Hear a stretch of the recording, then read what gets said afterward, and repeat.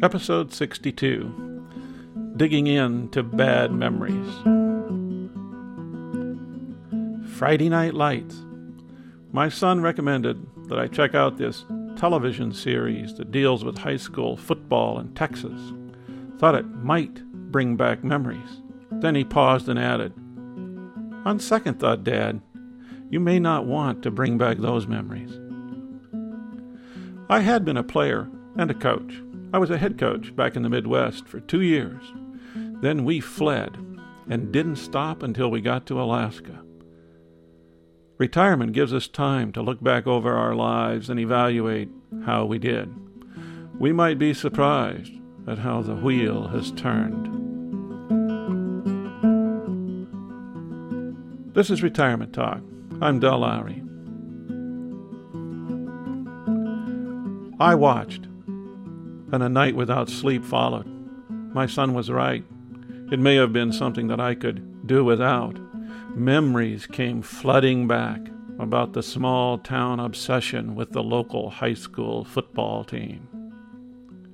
I remember standing under the Friday night lights for our last game of the season, my second year.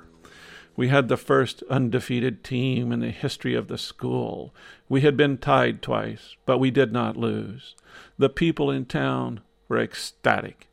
The superintendent called me into his office the following Monday and told me that the board had held an ad hoc meeting just after the game, and he wanted to tell me that my budget would be unlimited for the following year. Yes, they were very happy. Back to standing under the lights. My stomach was in knots. The doctor had given me some pills for the condition. He spoke of ulcers. I was 26 years old and required drugs. He said I needed to let up.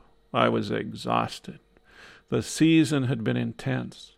All of my energy had gone into coaching for the past 2 years. Then at that moment, I realized that I never wanted to do that again. I realized that there were other things in life besides football and winning. I recall all of the encouragement I had given my players and all of the grief I had pushed hard. One drill was called the meat grinder. In this drill, one player would face a line of perhaps 10 players. One at a time, they would come at the designated player and try to knock him down with a block. He would have to defend himself. Then another player would come, then another, and then another. It was an endless attack.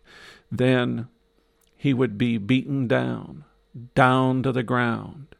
It was then that I would stand over him and yell at him to get up. The hitting by the other players would continue as he lay on the ground. I would continue to demand that he stand and defend himself. He always stood again. He would be hot, mad, enraged, and would stand in a fury. That's when the drill ended. Difficult? Yes. Cruel? Maybe. Beneficial? I thought so at the time. I wanted the players to know that no matter how beaten and battered, more energy could be found. New strength could emerge. They had powers they had not ever tapped or even imagined. Later in life, this drill emerged to plague me.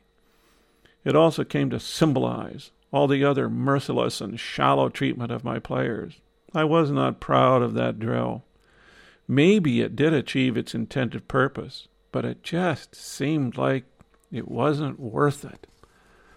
The doubts stayed with me. The television program on football had a similar drill. Sleep would not come. Then there was the community obsession with football. The car dealer, the mayor, the parents, everyone. It was the same in my experience. No one asked what I was teaching in my American history classes. It was the 60s. Vietnam was raging. Blacks, women, and the poor were being oppressed and fighting back. There was a wealth of material that constantly gave life to my classrooms. These were important issues, yet no one cared. Standing under the Friday night lights, my head was spinning. I had a wife and a son, but my life was being consumed by football. I told the superintendent on that Monday morning that I would be leaving at the end of the year. No more football. No more of this town. No more. Then things got worse. 2 senior football players came to a basketball game after drinking. I could smell beer on them and insisted that they leave the game and appear at the principal's office Monday morning.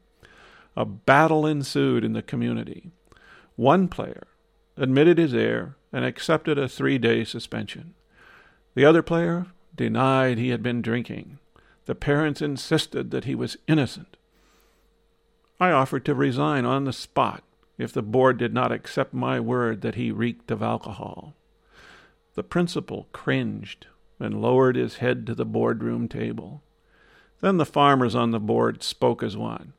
"Yeah, we are with you, Coach. He should be suspended for 3 days, just like the other one." His parents felt like he was falsely accused by this departing football coach. They took their son to a neighboring town while suspended and bought him some hot Plymouth car. Within 2 weeks, he wrapped it around a telephone pole right in the middle of town. I don't know if he'd been drinking, but he was dead. Some placed the blame on me. It was not a pleasant experience. Friday Night Lights brought back bad memories for me. Then I had a telephone conversation with my son. He told me of his experience with a coach on a practice similar to the ones I used to run. This was in cross-country skiing in Alaska. He was 13 years old, a freshman on the high school ski team. It was December, dark, and below zero. The coach told him that the practice would be to run 6 miles straight up a mountain and then 6 miles back. He didn't think it was possible, but he and the others did it. He learned that he had strength he didn't know he had. He could push and achieve something he would have considered beyond himself. "How valuable is that?" he said over the phone. "It's carried over to everything in my life," he added. Maybe some of those football players I had feel the same way today. Judging up old memories can be dangerous. Retirement gives us time to reminisce and reevaluate. Compassion is something we need to extend to everyone, including ourselves. This is Retirement Talk.